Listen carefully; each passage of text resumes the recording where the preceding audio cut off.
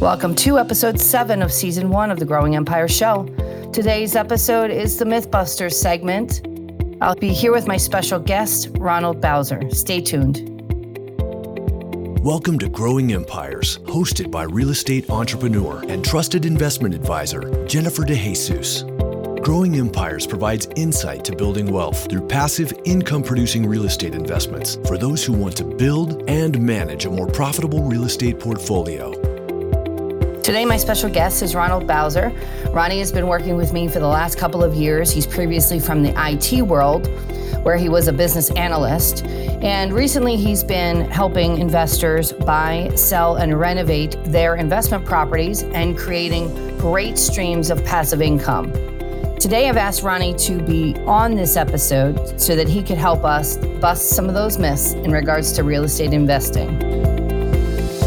All right, welcome, Ronnie, to the Growing Empire Show. So glad that you are here. Let's kick off this episode about myth busting with you sharing a little bit about the work that you're doing now, as well as how you got into real estate and real estate investing.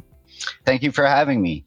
So currently, I'm working with you under your brokerage. My main task is working with new investors to help them secure new properties and transition them under management if they choose, and just providing insight on our area, our market, things that are going on right now in the crazy world.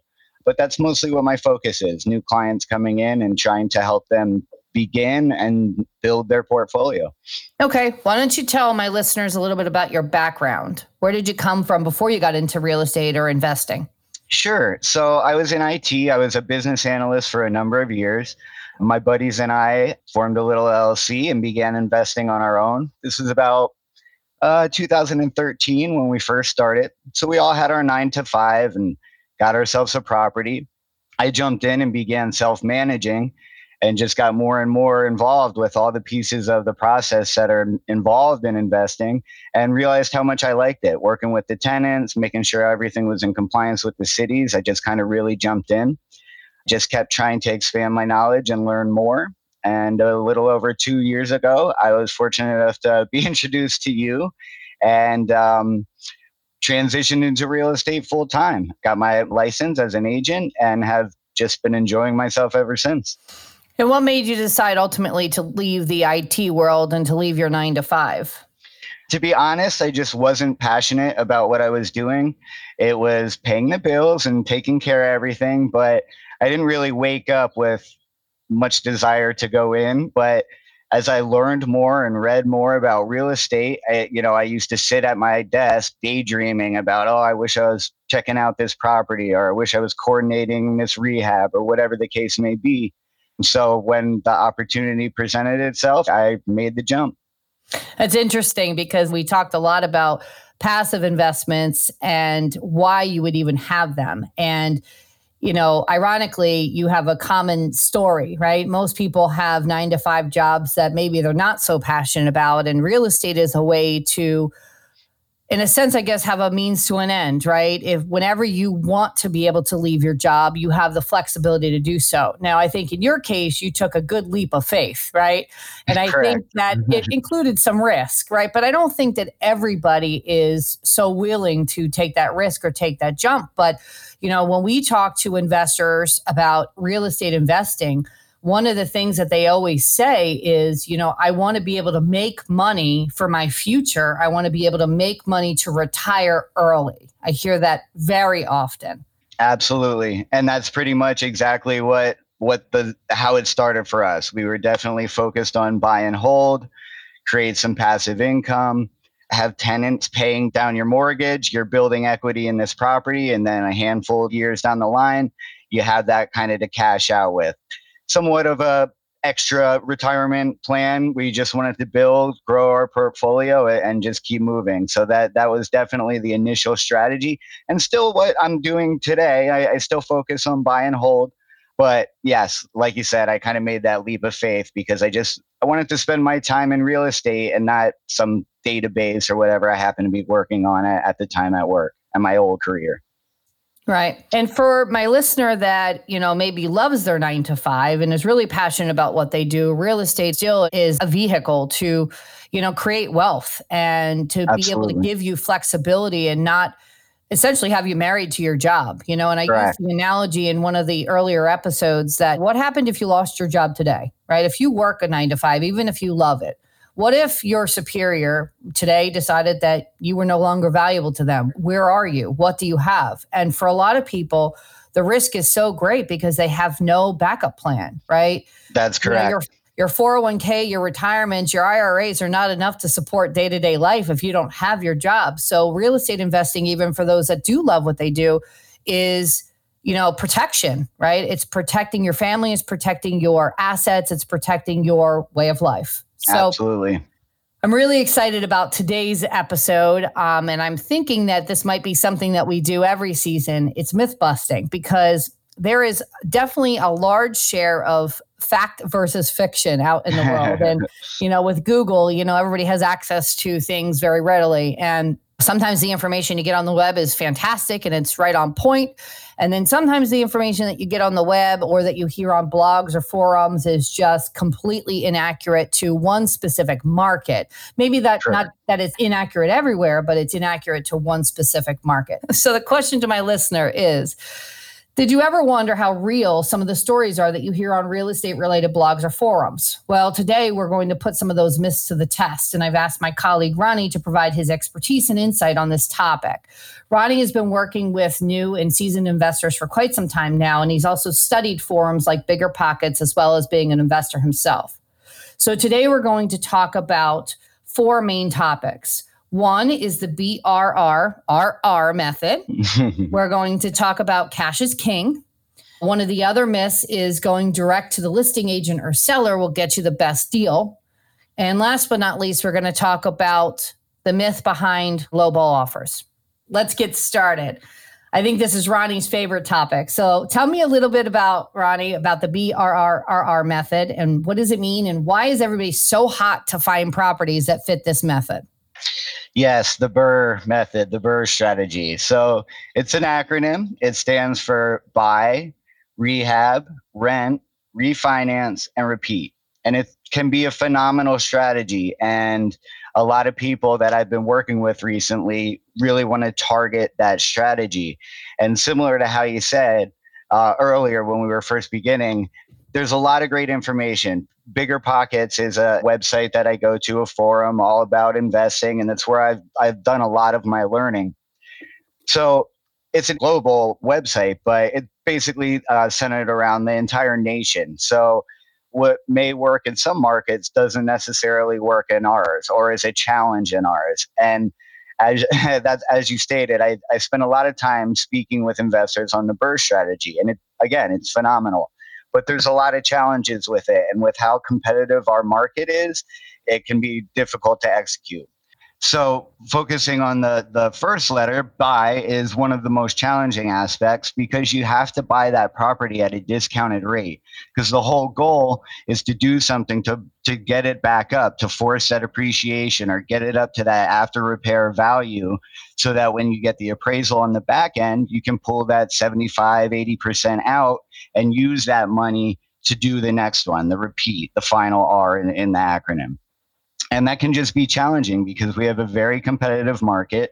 If you're looking at listings on the MLS, Realtor, Zillow, things like that, thousands of people are looking at that. So thousands of people are trying to get that deal. You know, maybe not thousands, but the point is there's a lot of competition. So being able to buy it at that discounted rate that's needed to get it up to a higher value and then pull out that capital on the back end can be a challenge for the first step.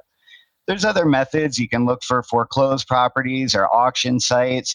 Those come with their own risks and rewards. If you can find a good property and properly vet it and make sure you know what you're going into, it can be a great strategy. But the very first challenge is buying at that right price. And in our market here, which is very competitive, it can be a challenge. The second largest challenge in my mind is the refinance part. So it's great in theory and on paper when you're saying, hey, okay, look, I bought this property, I fixed it up, I have renters in, now we're back onto the refi part. Well, banks don't really want to assume the risk. And I think that's one of the largest challenge. Now, a third party is doing the appraisal for the bank, but they speak with each other and they know how things work. And ultimately, the lender is going to have their own underwriting process. So actually, I have experience. So about 5 or 6 years ago, there was a property, a single family home right in my neighborhood, just a couple blocks from my house. I would walk my kids past it. Well, at the time I only had one daughter, but so we would go on walks and I would walk her past that. And so I was always keeping an eye on it. And at the time it started at like close to 90,000. This was an REO. This was a short sale, a bank owned property that they had foreclosed on. Started around 80 or 90. I don't forget the exact numbers. A couple weeks go by, it's dropping. It gets down to 70. It actually got down to 60. So I started talking with the agent who was handling it. And again, I was not in the industry. This was me as a complete novice, just trying to figure things out. We got it down to the point that we actually were going to be able to purchase the property for $35,000. Wow. Yeah, it was a great thing. And this was one of those times where the buy worked out because it had been on the market so long. So people weren't jumping at it at the initial price. That's one other strategy you can look for. Look for older listings that are sitting. Again, I'm just kind of going back to the buy side, but that runs those risks too because it's sitting for a reason. Why hasn't anybody jumped at it? For this particular property, the price had come down to such a point, I started working with my guys and saying, okay, how can we get this? I mean, we can get this property here, this single family home in a great neighborhood for $35,000. ARV had to be 80 to 90,000. So, and that, again, this was 5 or 6 years ago. So we called our lender and I was talking to him and he's explaining to me that they had different rules. Okay, well, we can't loan to you guys on a vacant property without showing any income. So that was the first hurdle. Okay, that's not going to work. But in talking with him, if we got the place and we got it rented and we showed occupancy for a year, we could refinance at that point and pull out 75 to 80% of the value. So everything clicked in my head. I was so excited. Okay, we'll find private money or we'll pull our money together, get the property, get it rehab, do all the steps, refi out at the back end, and we're going to be able to pay off ultimately what became a private money loan. We had somebody that gave us $50,000 in cash to buy the property and use for the rehab. Fast forward, we did all of that. We got the place rented. If we were to have listed this on the market for sale and treated it more as a flip, we easily could have got $90,000 for it. The appraisal came back at $56,000. So you can see we were not able to pull what we had been anticipating. And I, of course, went and not argued, but I was like, how can this come so low? This is ridiculous. And what the challenge is they're pulling comps. They're for 1 to 4 unit properties, they want to pull sales comps, not base it on the income method. So a little tip, if you're working towards this strategy, talk to lenders and find out how they work it. See if they'll do the income approach. That's one of the biggest steps, is to make sure you understand how things will work on the refinance on the back end, because the lender is the challenge. Yep. That's so true because, the challenge is always going to be the refinance, right? Even if all the steps leading up to that work, the refinance is going to be the challenge because typically people are buying properties that are 1 to 4 family. And in the banking world, that is a sales comparison approach appraisal, right?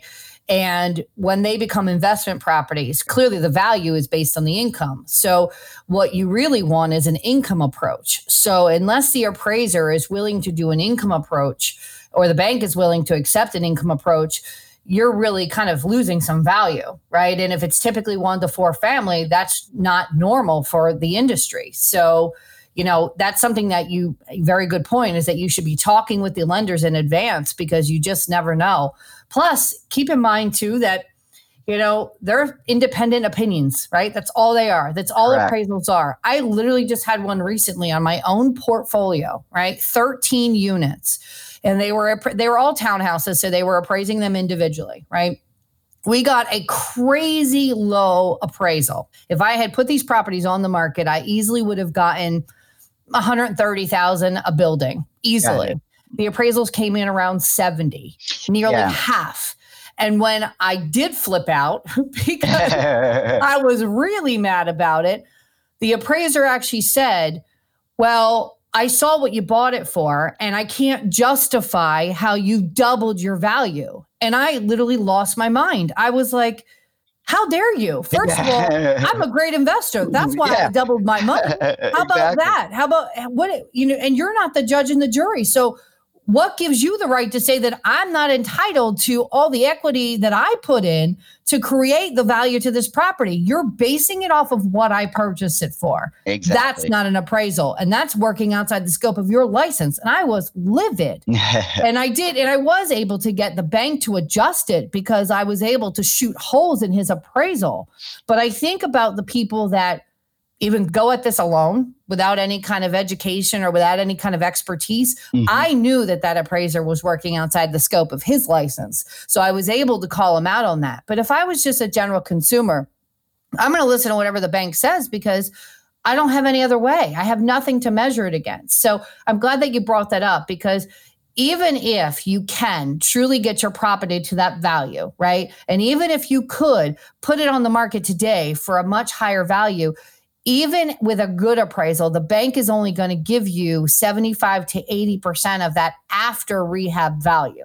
So if it's valued at $100,000, you may get $75,000 to $80,000. You never get 100% of the value. And I also find that sometimes people come in and they don't even know that piece of the puzzle. You'd never get 100% of your value. Absolutely. You've always got to have some skin in the game. Yep. And it's like you said, back then I was just learning. I was trying to figure out, I thought I had struck gold. I had not read about the BRRRR strategy yet. And I thought I figured it out. We were so excited. This is great. We find this way to get this property. And after a year or, 15, 16 months after, counting the rehab and getting the place occupied, this is going to be phenomenal. It'll be a great way for us to establish some equity and get some cash out on the back end to do it again. This will be great. Everybody's going to win. But I didn't know any better. And ultimately the appraisal came back. We had to pay a couple $100, of course, fee for it. And we're small time investors, especially back then. So our options were, you can get your own appraisal, but there's no guarantee the bank will consider it. And that's all I got. I was like, all right, well, I can keep yelling at this guy saying this is ridiculous. There's no way this property is only worth $56,000. So ultimately, I was barking up the wrong tree. I couldn't win the argument. We pulled out what we could. We were able to pay back our investor because we had been building up capital. So everything worked out fine. And ultimately, we got a nice single family rental that we still own to this day. A little funny side note is with the way rates and everything are going right now, we just got it reappraised and it came back at $105,000. And that was maybe three to 4 years ago when we refied. So literally in that time, they said, okay, now it's worth double what it initially was or what we had purchased it. Because just going from 56 up to over 100, it almost doubled. But unfortunately for part of the strategy when we were trying it, we couldn't pull out that capital the way we were hoping to. So we didn't lose our shirt. We did get a good property at the end of everything, but it didn't quite, the strategy itself didn't quite play out the way it was intended. The episode will continue in just a moment. It's true, passive income from real estate investing is the secret to building wealth. However, portfolio development takes a great deal of time and experience to be successful. It's important to protect your portfolio so that it remains strong and can continue to provide you with passive income you desire. I help investors bulletproof their investments by developing a portfolio strategy that hedges economic cycles and provides for consistent income growth. I can do that for you too. Start by scheduling a call with me at growingempires.com. Whether you're a new investor or have several properties that need better management, I can help. Schedule a consult today at growingempires.com. That's growingempires.com, and we'll make your portfolio stronger than ever. So what would be your advice to any investor that's looking to do the BRRRR strategy in the Lehigh Valley? I would recommend trying to find a source for off-market deals because honestly, in my little example I gave, I watched that property for at least 2 months and I watched it come down to that low discounted rate. I want to say it was about like 50 or 60. And I started talking with the guy, and not even necessarily negotiate it with short sales. You're putting an offer into the bank and they're either going to accept it. And the whole process is pretty long. But because it had been sitting so long, they wanted to get it off their books. And we threw out that ridiculous number and they were willing to do it. And I think that's just one of the biggest components, is finding that discounted property. And then, as we were discussing, it's really important that you understand your lender's terms, what they do, how they'll base the approach on income or sales comp, because that really is a big factor. Another thing, so BiggerPockets is fantastic. As I said before, I've learned so much from there, but it's a nationwide thing. So things that work out west or down south don't necessarily work the same way as in our heavily active market.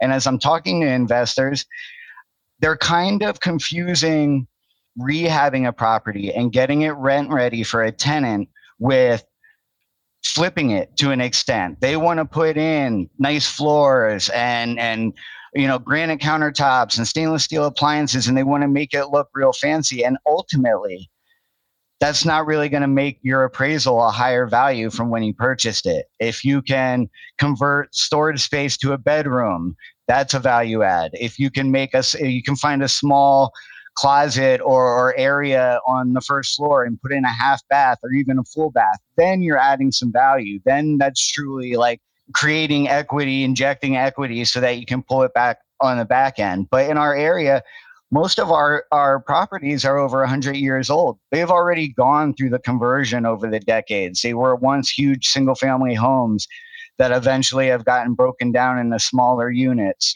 so it's hard to find those value adds. And I had the conversation a lot with investors I'm working with. Don't over improve. You want the property to be nice. You want it to be clean, safe, and as nice and new as possible. But you're putting contractor grade materials in. You're putting Lowe's and Home Depot. You're using their cabinets and their types of materials and flooring. You don't want to over improve because it's just not going to play out the way you're hoping on the appraisal at the back end. They're basing it on square footage, bedroom, bath counts, and things of that nature.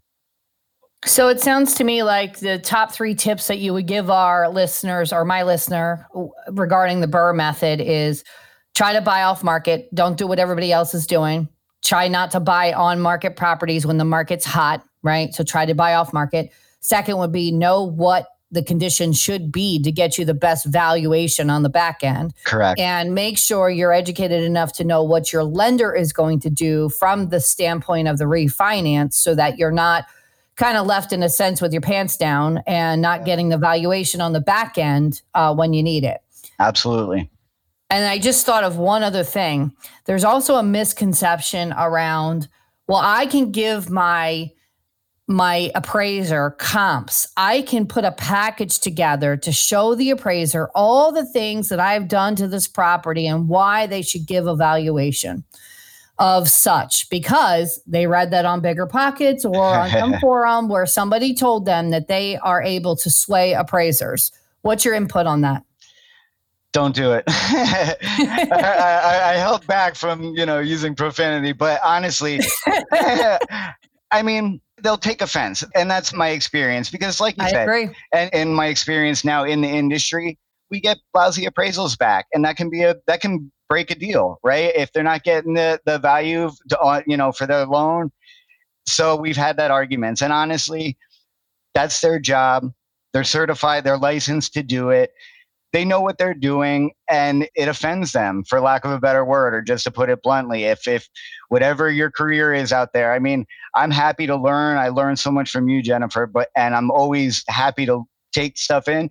But if somebody off the street comes and is like, oh, well, you showed me these comps, but here's everything that, you take a little offense. I wouldn't recommend it.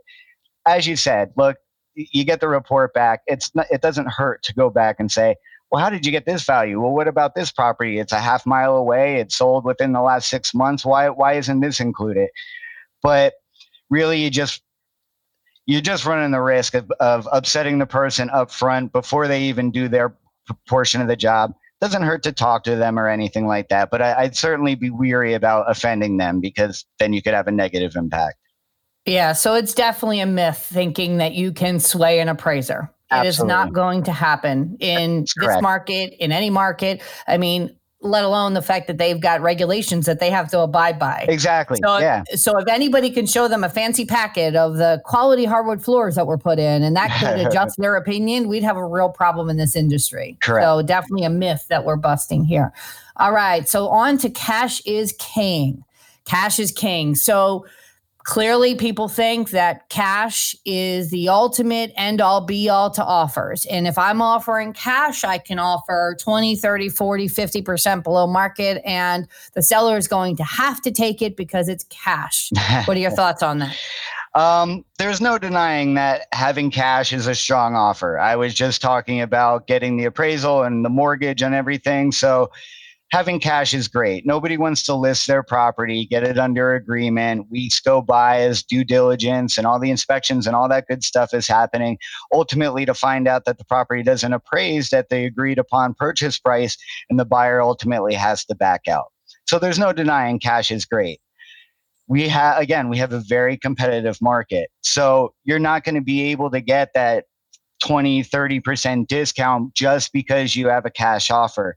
And what I try and explain to the people I'm working with is put yourself in the seller's shoes. They're an investor as well. They're trying to obviously fetch as much money as they can for their investment. They want to pull it out. They're selling for whatever reason. So they want to make as much money as they can. It makes sense.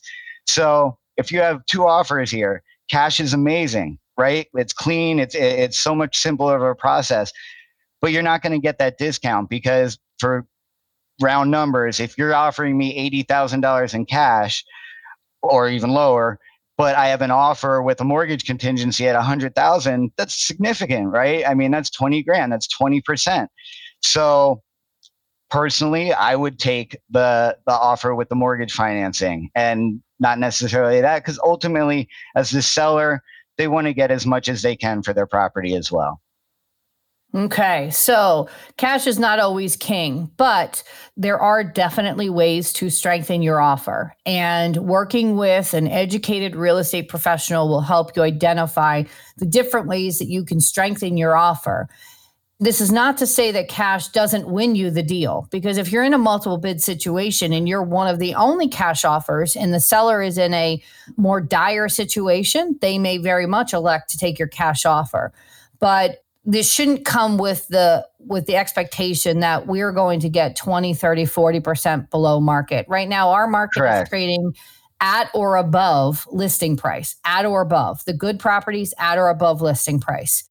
So back to, cash is king. I'm certainly not saying that cash is not a valuable thing in an offer, because depending on whether or not the seller has a specific situation that requires a quick closing, or less hassle, maybe cash could be the chosen offer, especially if you're in a multiple bid situation. But the days of thinking 20, 30, 40% below market just are not reasonable anymore. Agreed. So Ronnie, just quickly give me an idea of some of the other things that you need to think about when presenting an offer that would make your offer more appealing to a seller if you're offering cash and want to try to get a lower discounted price. Yeah, absolutely. I mean, there's a lot of terms that go into a contract. So your due diligence and your inspections. If you're comfortable with the property, you could forego that due diligence time frame. That sweetens the deal, obviously, because that's one less thing that the seller has to worry about, which is the buyer coming back to renegotiate after inspections. They want to be set where they are. You could increase the deposit amount, show the seller you're serious, and put down a large deposit on the property. Certificate of occupancy is required with sales of properties in Pennsylvania. So if you would assume the responsibility of clearing that CO, that can be a huge thing, because then the seller knows they don't have to worry about fixing everything up in accordance with the city's, zoning laws. So that can be one good thing. I have a quick little anecdote. I was at a property this weekend. Multiple people were there. I was in with one investor. We're outside talking. I saw a couple more people walk through, and then a half hour later, an alternate investor came and walked through the property. So both parties were interested, and I know other people were interested. So I reached out to the agent and said, "Hey, we're going. I'm assuming you're going to get a bunch of offers. Curious about your highest and best. And is there any concerns that the owner has, or anything that would motivate him?" And he just said he doesn't want to deal with the tenants. They're leaving. He's talking about getting the place re-rented. So for that seller, the motivation was cutting ties. He no longer wanted to deal with the tenants. That clearly was his biggest challenge. So as I speak with investors today and see where they're at with the property and what they're thinking, that's going to be one thing I'll recommend. Like, tell him he doesn't need to worry about it. Leave the existing leases in places. You don't have to worry about evicting anyone. You don't have to worry about filling the vacant units because they're lined up. One of the tenants is leaving in like the end of this month, and the other one lease ends in like 3 months. So that's just one way that we're going to try and approach it. The numbers are, of course, important. And back to what you said about cash versus financing, but making it a clean deal and no worries with the existing leases, I think is going to be helpful in this situation. Yeah. So, cash is not always king, but there are definitely some things that you can do to strengthen your cash offer if that's the method that you choose to make sure that your offer is the most bulletproof as you go into any kind of multiple bid situation. This kind of leads me into the next topic, and that's, going direct to the listing agent or seller is going to get you the best deal. And I hear people talk about this all the time. Oh, I bought this property and now I need your help to manage it because I have a problem. and and when I start to kind of quiz them on how they even got to the problem so I can try to figure out a solution to fix it, it almost always comes back to they bought the property on their own and they didn't use any kind of professional expertise or any kind of professional direction. They went direct to the listing agent or direct to the seller. And now they're faced with a bunch of challenges that they didn't know at the time of contract or purchase. So what can you tell me about, your belief on going direct to the listing agent or seller? Does it work? Does it not work? And, would you advise people to do it or not?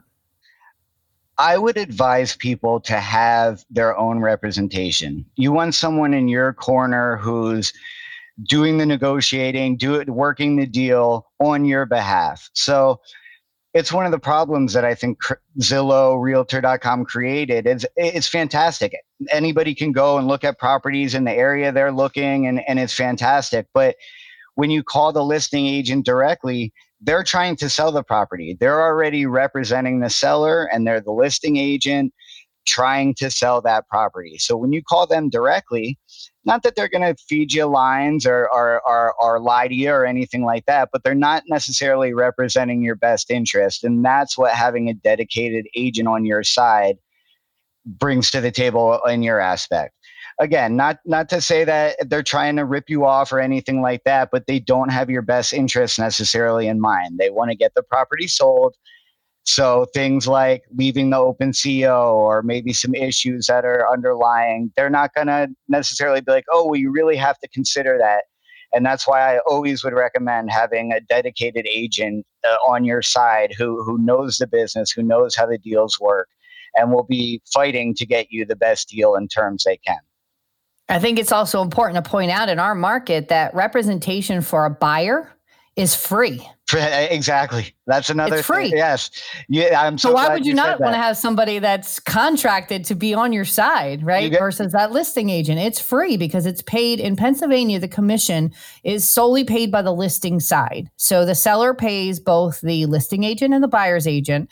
The other thing that I've experienced just in my own, purchases and sales of properties and in general, the sellers do not necessarily know their requirements. How about the requirement for disclosure? Correct. Absolutely. Absolutely. I mean, I'm so glad actually you mentioned the commission and how that works. To have a buyer's agent representing you is free. It's literally free because the seller's handling the commission. So that's huge. And it's the perfect illustration of why would you not have somebody working for your, on your side. And back to the disclosure, yes, it's the responsibility of the seller and of the agent for any known defects or issues to make sure all parties are aware. So going back to the myth, right? Going to the listing agent or the seller is going to get you the best deal. Not true at all. As a matter of fact, it can get you a dangerous deal if you're not prepared to know, if you're not familiar with contract law, if you're not familiar with all the caveats to buying real estate investments, you may be setting yourself up for the unknown, which could be truly costly on the back end. I agree. My recommendation is find an agent that you're comfortable with and you know is working on your side. And when you find that listing on Zillow or wherever it is, contact that agent and let them set up the showing and let them start doing it. Because if you go right to the listing agent, there's just no guarantee you're getting full representation. And any agent can go after any property. So maybe you identify a property that's off market and you happen to, have a seller that has mentioned that they want to sell, but is not listed on the open market. Any agent worth their weight can go direct to that person and work a deal for you. Absolutely. And they can work their own commission in. So it's not even like as a buyer, you have any responsibility to pay anything. Correct. And you really should be protected. Make sure that you are putting your best foot forward and making sure that you're protected on all sides of the deal, not just during the deal, but even after the deal, so that you're not buying a bad property or a property that's latent with defects that you were not aware of. Agreed. Couldn't agree more. So last but not least, we kind of already touched on this, and that's the lowball offers. Do they hurt you or get you the best deal? And when we were talking prior, we talked about cash and cash offers, right? Not every lowball offer has to be a cash offer. And we talked about multiple bid situations a little bit. So let's stretch this out a little bit and say, if I'm the only offer, is there any benefit to me going in with a lowball offer? And by lowball, I don't necessarily mean like 5 or 10,000 under asking. I'm talking 20, 30, 40% off of the sticker price.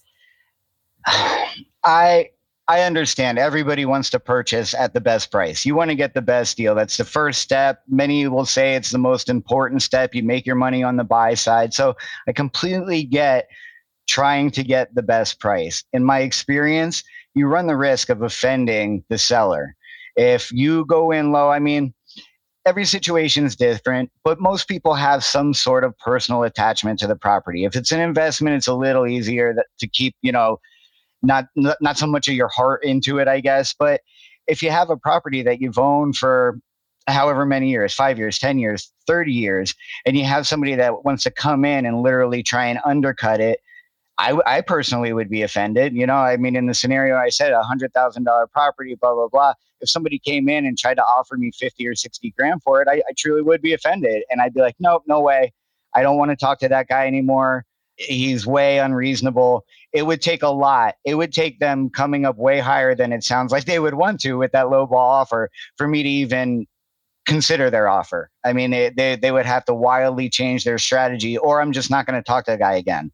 So if you go and you offer 50,000, 60,000 on this property, I'm not going to come back and negotiate. I'm not going to say, oh, well, how about 99? You're just way too far. In that scenario, I would, as the seller, would be offended and wouldn't even counter offer. So you may offend people and run the risk of having no skin in the game or chance at the deal at all.